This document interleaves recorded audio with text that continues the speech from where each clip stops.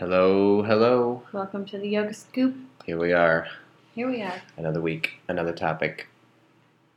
What are we going to talk about today, boss? Well, we were just throwing back and forth some possibilities, and I think we settled on giving our take on the current Me Too moment in the Ashtanga world, Ashtanga community. Could you give a synopsis of this moment for those who might not know? Sure. I think I'm not exactly sure when all this went down, but it's no more than a month ago, I think.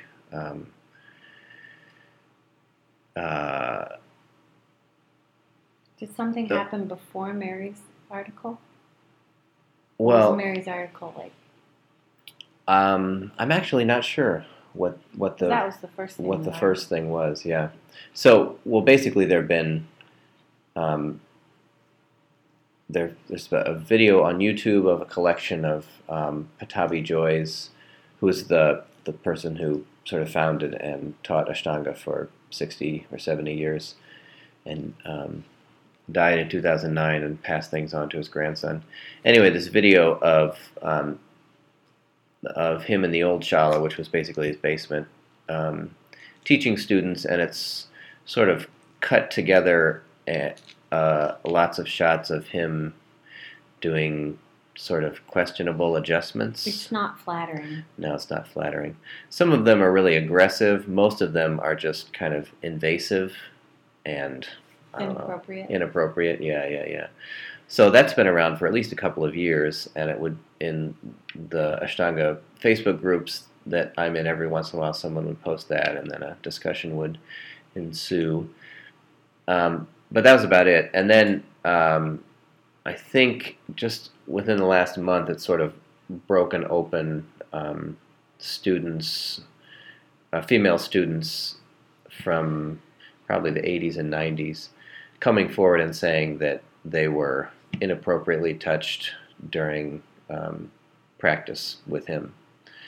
So the first, and some saying not.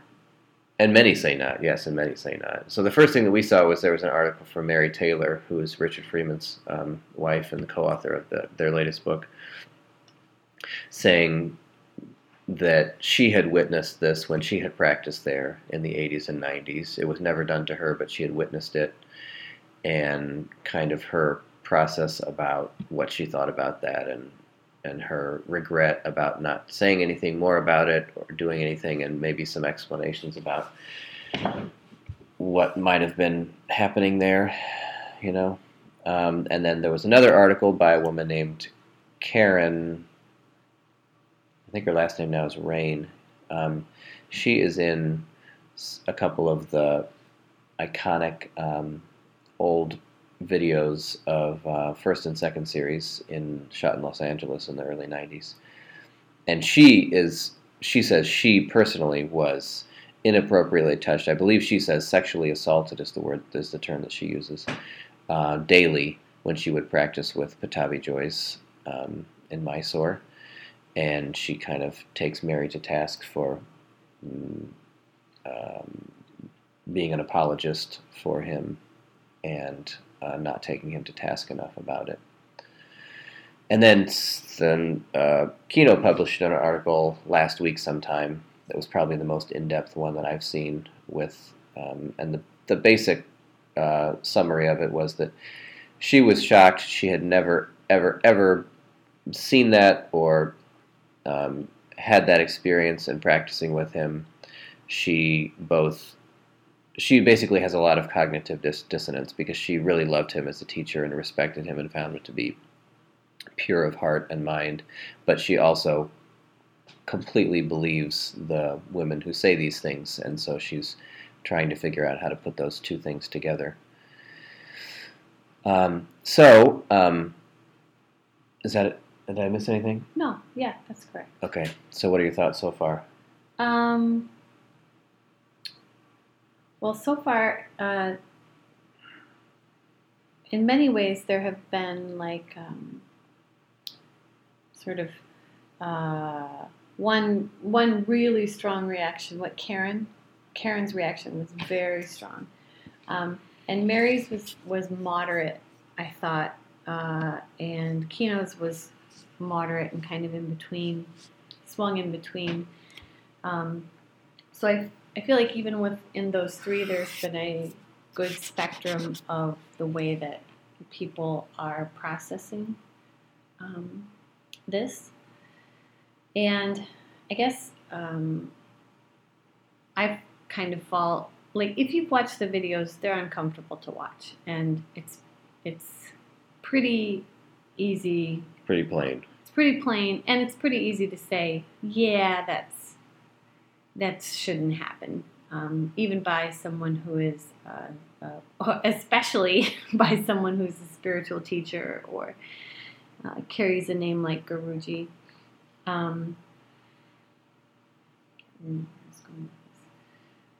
But at the same time, I feel like I have, even though I practice Ashtanga Yoga, I find myself not being angry at Ashtanga about it, or feeling like betrayed by Ashtanga about it. And that's part of most of what I'm thinking about.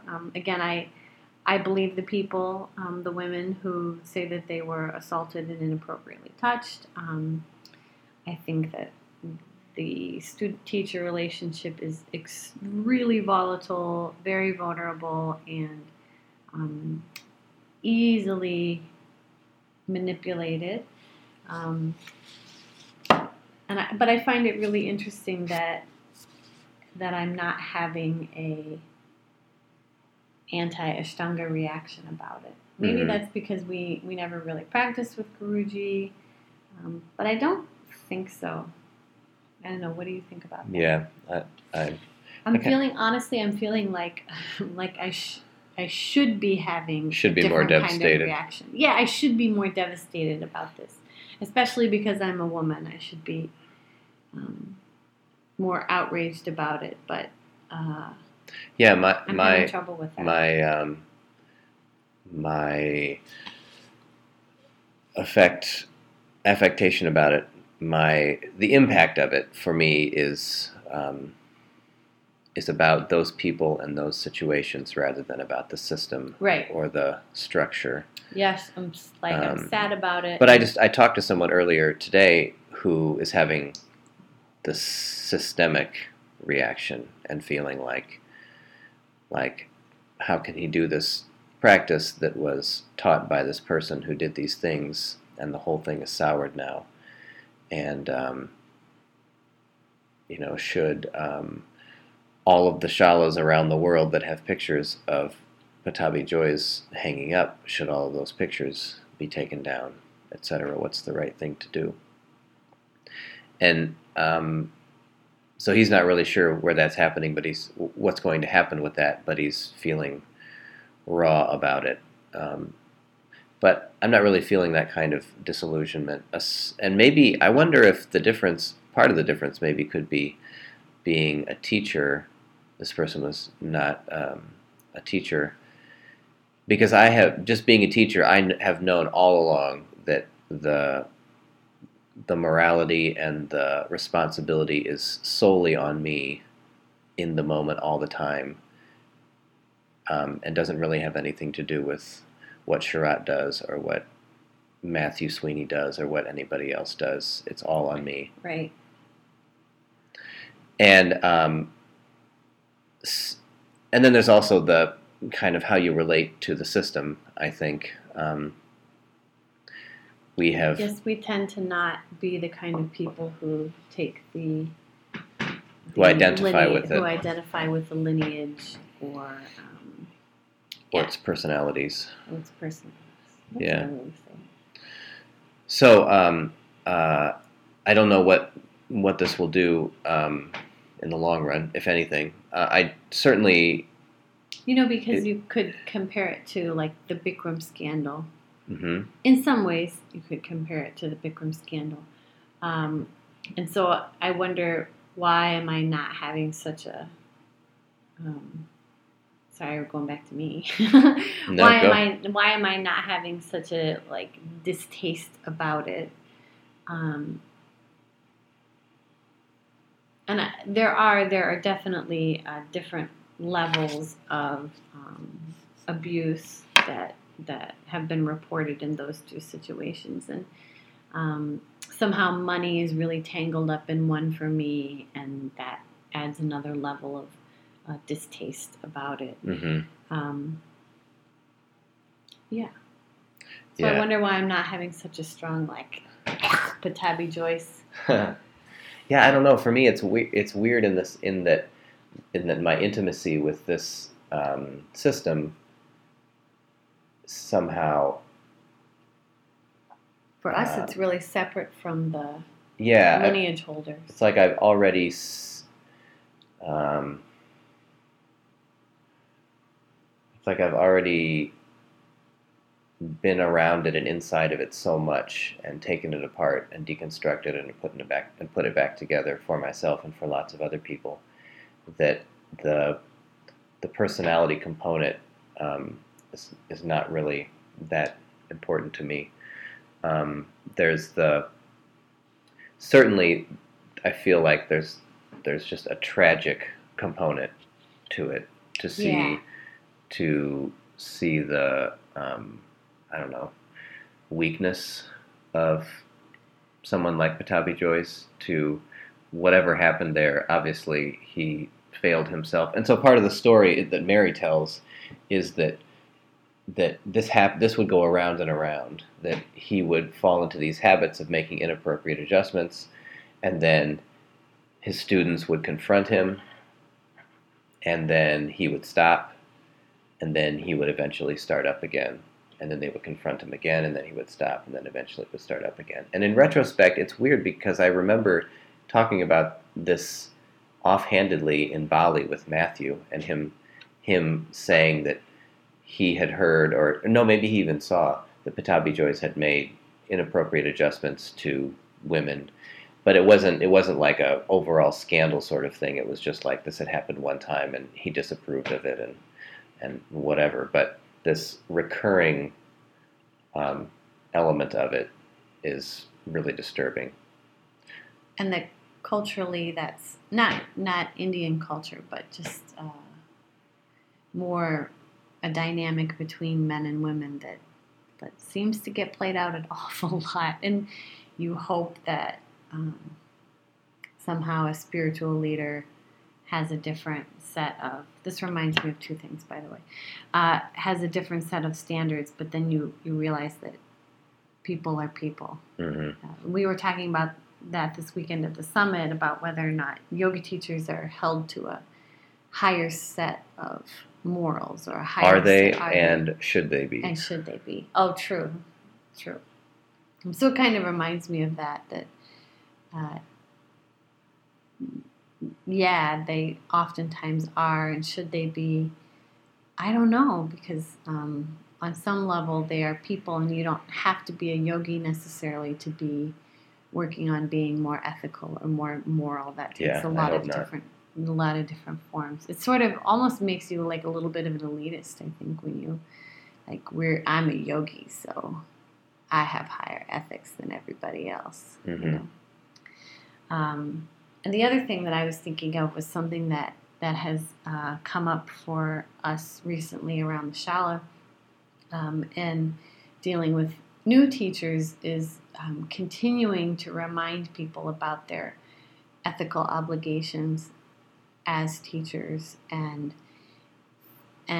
so that now I'm like saying the other side of it somehow, mm-hmm. you know. But I guess that there's an inherent power structure when you're the teacher, and the way the yoga culture is, there are a lot of women who practice yoga right now, and so you have to be, or you should be, very careful about the way that you present yourself as a teacher. So, and I don't actually think that I'm saying because you're a yoga teacher you have to have these other ethics, but no, I think what we keep coming back to is the reason it is kind of true, because you're a yoga teacher because there is an inherent power differential in that relationship that isn't particularly, there's both an inherent power differential in that relationship, and it sort of gets, and the teacher person gets revered in a way that wouldn't be the case in other situations like that.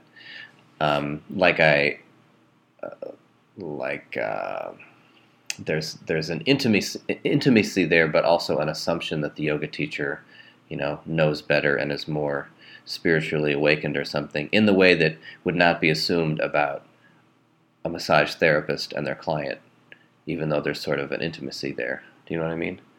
There's an intimacy, but the differential isn't necessarily there in the latter. I think it's there, but I don't know that it's as great. I think somehow attaching the word yoga teacher to it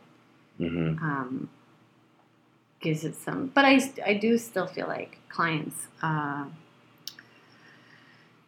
put a lot into a massage therapist or a bodywork professional.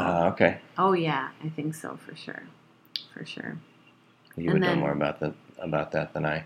Well, and I think there's that kind of leads me to another thing about just understanding your scope of practice. And I don't perceive myself to be a therapy professional. A psychotherapy or counseling professional? Yeah, a counseling professional. When I'm in the role of a yoga teacher, when I'm in the role of a body worker. And that doesn't mean that people don't tell you things, and that doesn't mean that the work that you do doesn't invoke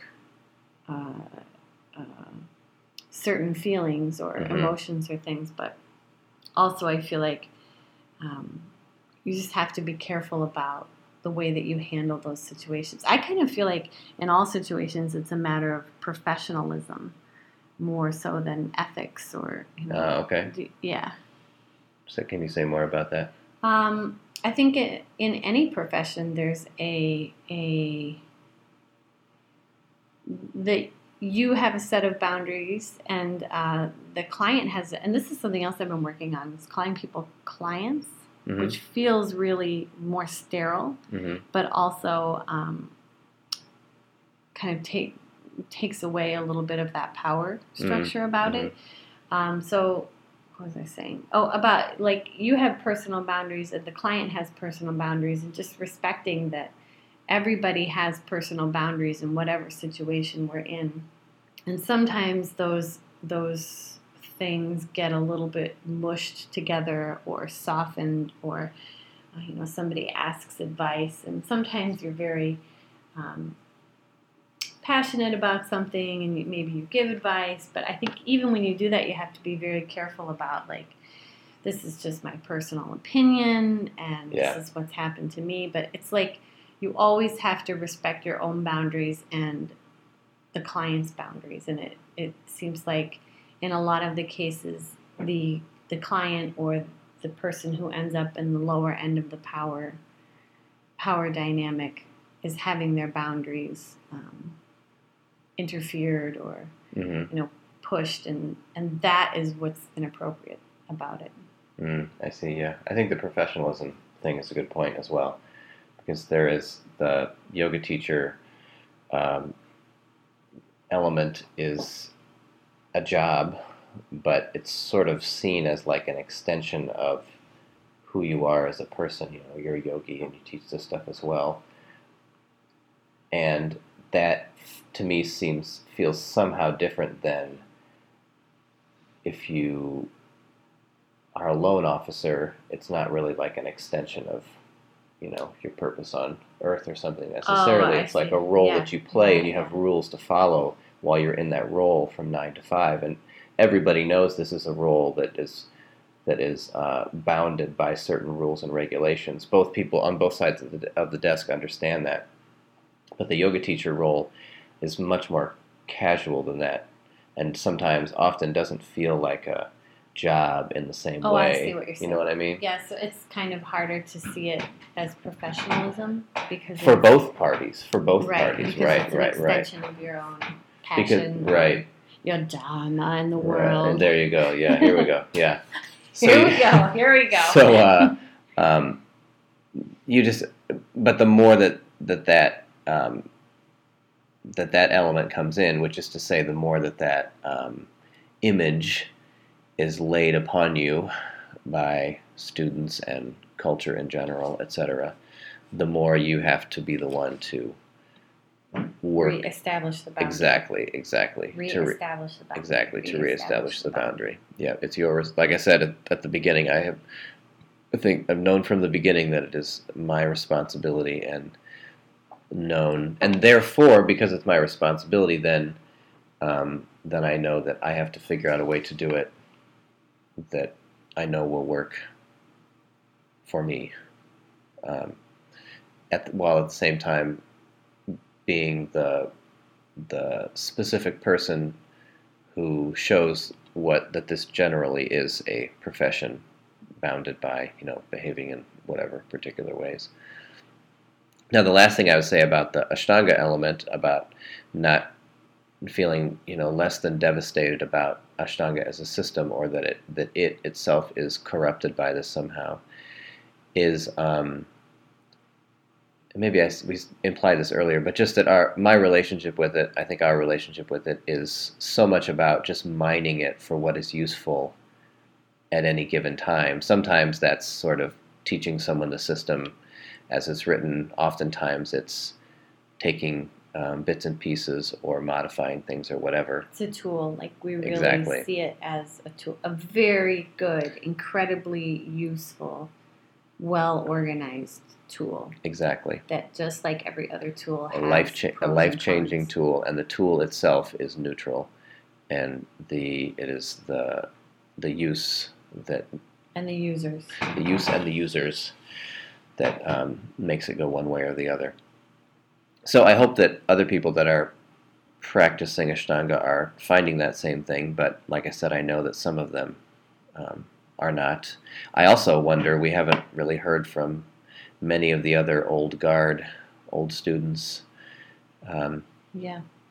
who are in those pictures around the shalas around the world with their arm around Patabi Joys, and probably getting a lot of questions about it. And I think this is just a reflection of a microcosm of the macrocosm of culture, trying to figure out, can someone still contribute something of value and also do these things? And do you have to throw out the whole thing? Or can you appreciate one element of them and compartmentalize and despise the other? And I don't think we really have a good answer to that. And probably it's on a case-by-case basis. It's going to take a while to figure out. Yeah. Well, that was sort of solemn. Had to happen sometime. Probably better than solemn than jovial talking about this subject. Yeah. So if you have thoughts about that, you can email us or contact us. We've had some good comments on the yes. on the blog. Yes, we have. The blog, the podcast.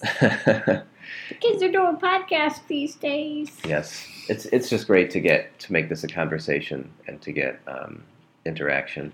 That would be something we could do in the future, is for a podcast, go back over some of the topics quickly and then share some of the comments. Oh yeah, that's a good idea.